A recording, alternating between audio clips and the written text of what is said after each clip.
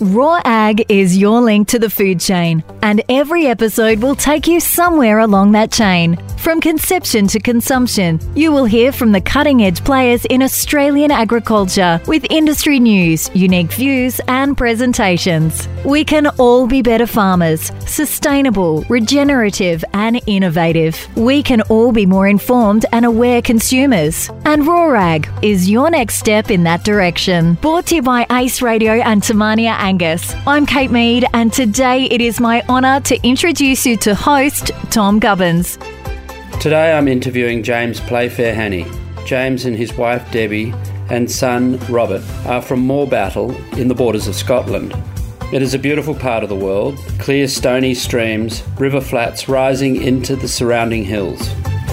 He runs about 400 cows and other farming enterprises. He is an early adopter and questions and breaks cultural paradigms. Welcome to the Raw Ag podcast, James. Thank you. Looking forward to it. Oh, well, that's good. How are things over your way? Tell us a bit about what you're up to. Well, we farm in the Scottish borders. We've farmed about 4,500 acres in the Cheviot Hills. We rise from 300 feet above sea level to about 1,200.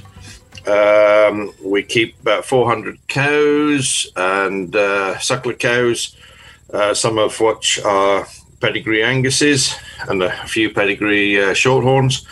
And we keep about 1,500 breeding ewes, mostly Cheviots for meat and breeding sheep production.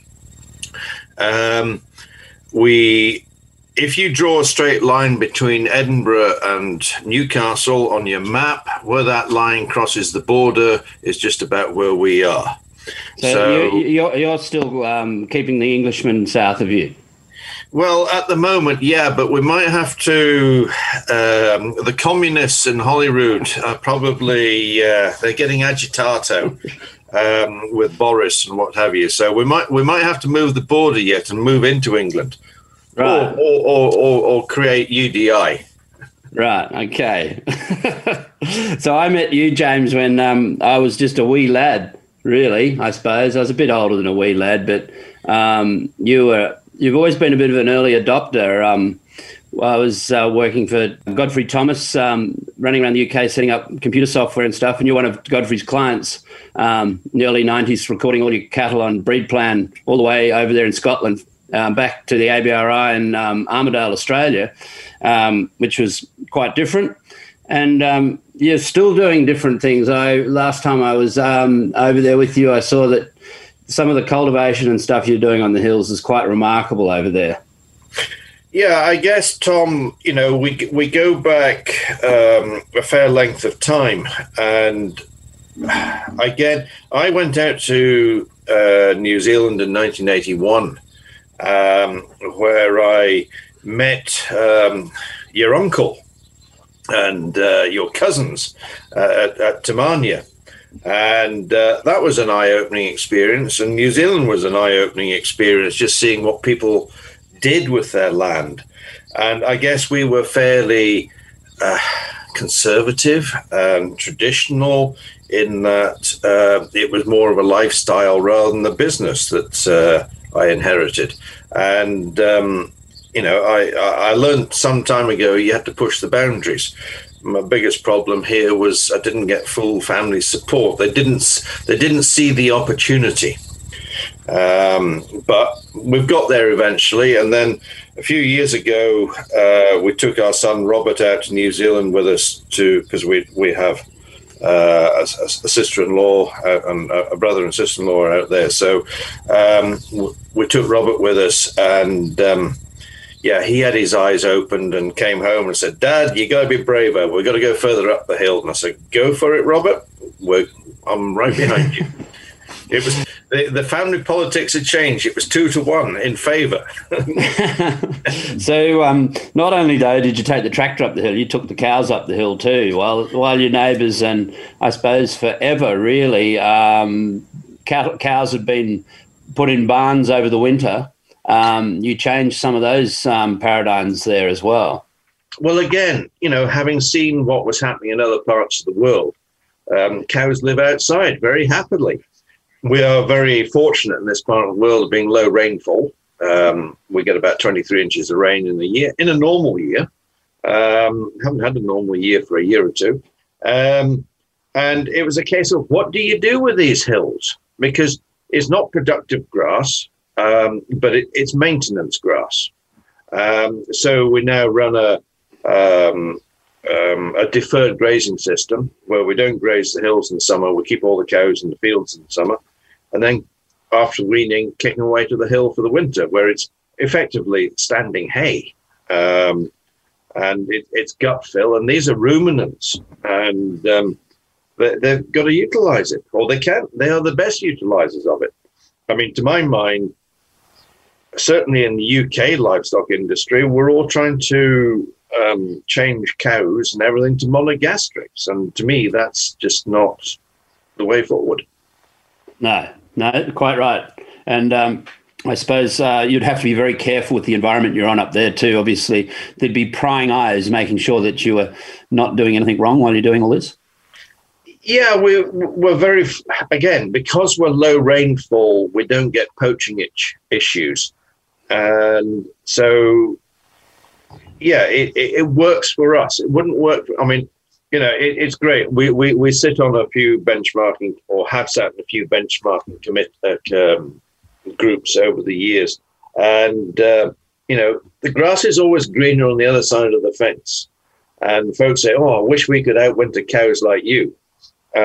So we do. But we bring them into barns for calving and what have you, which makes life a hell of a lot easier than chasing a cow around. Well, you'll know the same, Tom. Some of your big paddocks, you get a cow with half a calf hanging out of it, and you can waste half a day trying to get it into a facility to deal with it.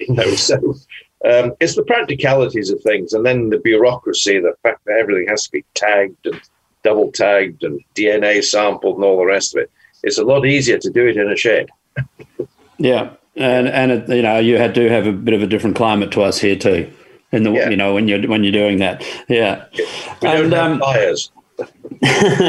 James, I've always been intrigued about the local name of the town, Moorebattle.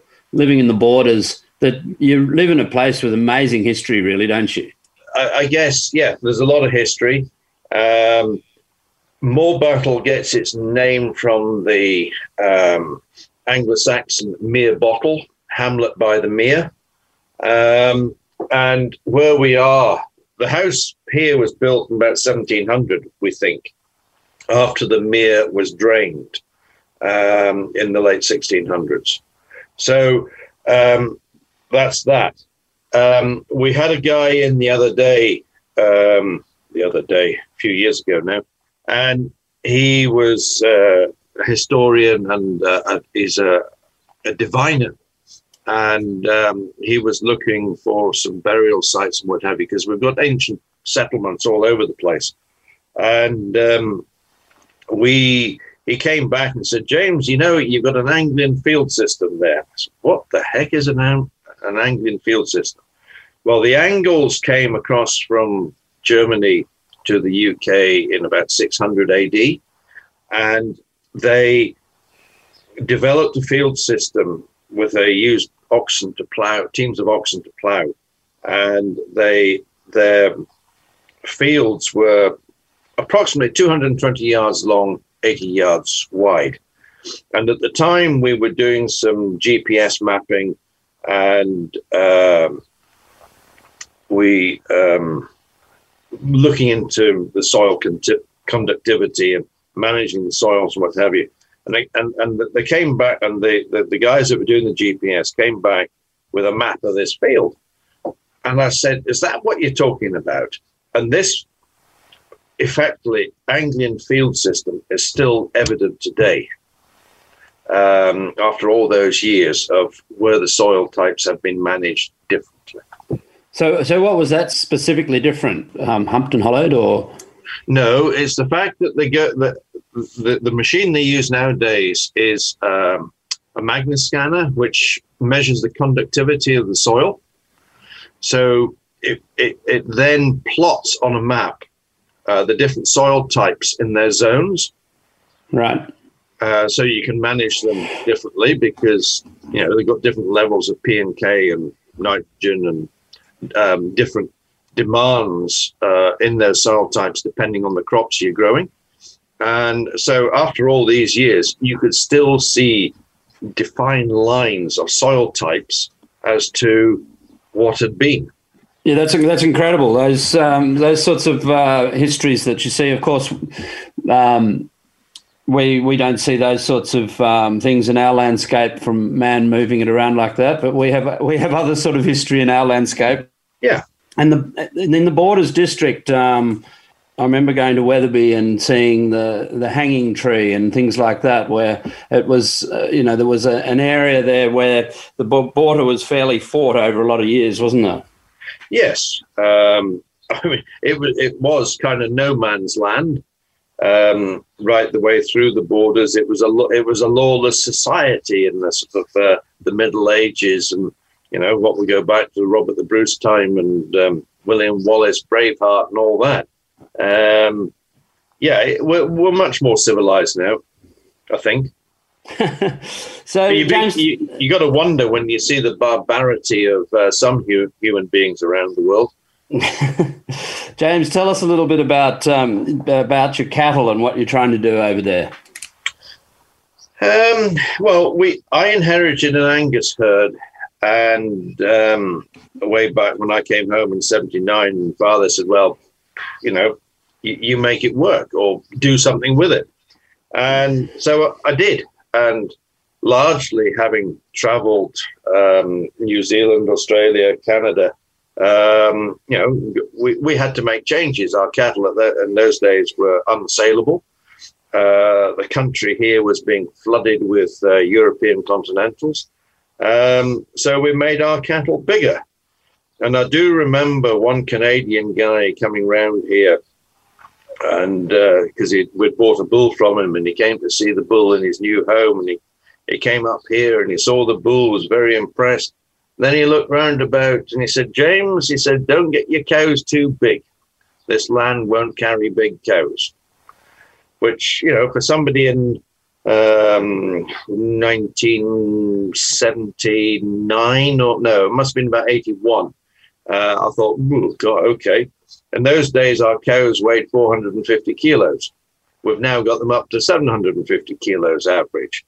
So, we've transformed them. We've now got them big enough. We're now running into issues. So fertility being one of them.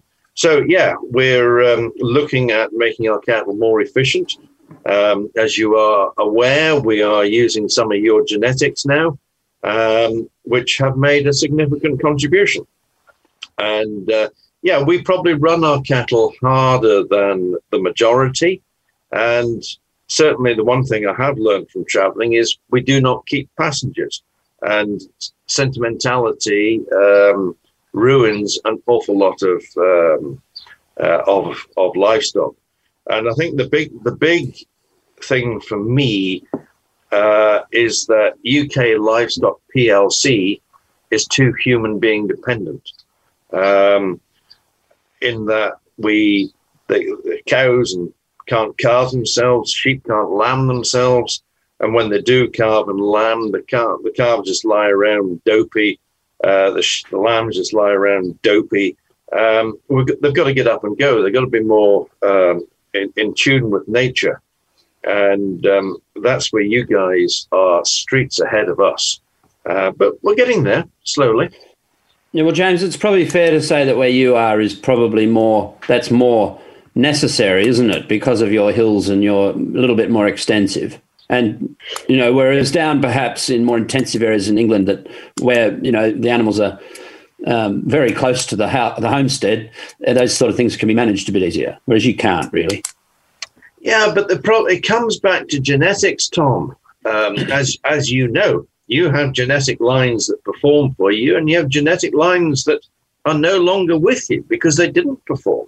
Yeah, and I think we barked up the wrong tree in this country for long enough, and it's when I think we're more focused on lifestyle over here than we are on profitability.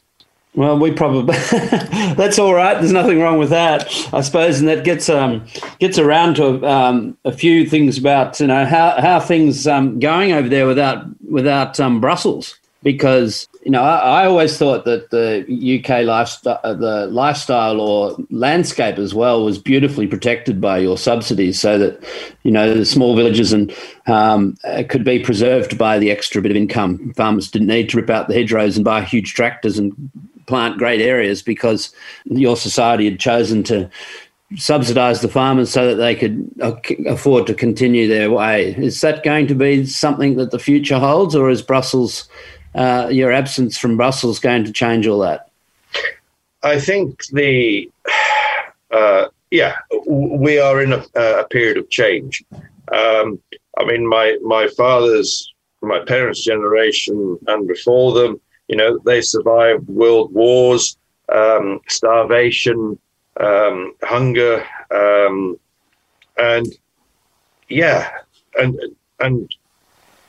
things we had to produce more food, and we became very good at producing more food. And when we joined the EU after the Second World War, which finished in 1945, Europe was starving. And we still had rationing of food in this country up until, I think it was 1956.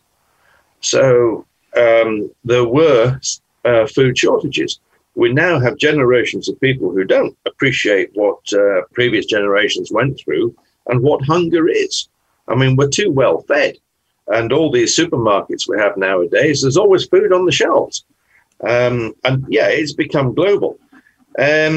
So things are changing. Yes, we've had Brexit. We've come away from Europe. Some people say that things will change. Other folks say, no, they won't. We need to keep food production. Food production isn't, well, we've had a policy in the UK of cheap food for generations. I mean, we used to produce it in the colonies and bring it back here. And we have this attitude, or the politicians have this attitude, cheap food, bring it in from abroad, where there's easier climates to grow food than to grow it here. Which I think, with food miles and all the rest of it, is perhaps false economy. We have had a certain appreciation during this lockdown where we haven't got imports coming in, and with COVID effects and what have you, food prices, we've managed to keep food on the shelves. A lot of it is home produced, and people appreciate where the food comes from. But do enough? We'll have to wait and see on that one. I remember you used to tell me that you should run two lots of books, one with subsidy in it and one without, so you could start practicing. But I don't know whether you ever did that. Well, again, that was one of we joined benchmarking groups, and the group we're in now, 5 years ago, when this particular group set up, our focus was to be profitable without subsidy. And there are 9 businesses, red meat producers in the southeast of Scotland, that are in this group, and we're all in that position now. Not only are we in that position, we've also been able to put 30 grand per working partner into our back pockets at the same time before we need the subsidy. So that's pretty good. So yeah, that's a nice place to be, that you've got that benchmark achieved. Yeah, it's life is a lot more comfortable now than it was. Now, also you do a bit of cropping. Rob does some cropping. Your son, Rob. So you fit a fair bit in over there. Sheep and cattle and cropping. It's 3 enterprises is no mean feat, is it? On a property like yours. It's all about balance and being self-sufficient, growing our own produce, so that everything that leaves the farm theoretically is for cash, and bring in as little as we possibly can. So yeah, we grew cereals for it was about 800 acres under crop, and So there's spring barley, there's winter barley, winter wheat, and a fair amount of grass, and a little bit of forage kale for winter feed for sheep. So winter barley is all for home consumption. We feed barley to our cows as a mineral carrier at this time of year when they're newly calved and just need that little bit of boost of energy and nutrition, particularly when it's in a cold spring like what we've had. We sell malting barley to, well, most of it ends up in any Diageo product. So too does our wheat. And we grow some oats as well, which end up in porridge and oat cakes and things. So, yeah, it's a little bit of this and a little bit of that. Don't have all our eggs in one basket. James, you have a daughter, Hannah, over here in Australia too. What's she up to? Anna, our daughter, is the Sustainable Agriculture and Animal Welfare Manager with Woolworths. And so she's living in the middle of New South Wales. That's quite a role. How does she manage that from Forbes? Well, she works from home. She has an office in Sydney as well, and she travels around visiting producers. Or she did prior to COVID anyway. So yeah, it's flexible. I mean, basically, she went out to Australia. Dare I say, chasing her fella, who's a farmer, a wheat and sheep farmer. And anyway, Woolworths phoned her up one day or sent her an email and said, did she fancy coming to Australia? And because they thought she was still working with Marks and Spencer's in the UK in a very similar job. And so she said, well, actually, I am in Australia. And I said, well, you better come for an interview. We want to employ you. And so they did. So, yeah, as I say, the rest is history. So how much do you think that sort of role in retail is going to play on farmers in the future? I think it's getting more and more. I mean, consumers are becoming more aware of or some of them are anyway, where their food is coming from and how it's produced. And the retailers have taken that on board. And I guess it's big business and controlling the human food supply chains. And they want the best products, and it's got to be done right. I mean, yeah, they're all trying to market themselves as points of difference, and I'm better than you. Yeah, and social license is becoming important for consumers. Yeah. James, we're getting to the end of our time. We've got to ask you your mistakes and masterpieces and mentors. Yeah, okay. You wouldn't have made too many mistakes, would you? Oh, I've made lots of mistakes. The secret is to learn from your mistakes. Hindsight's a great thing.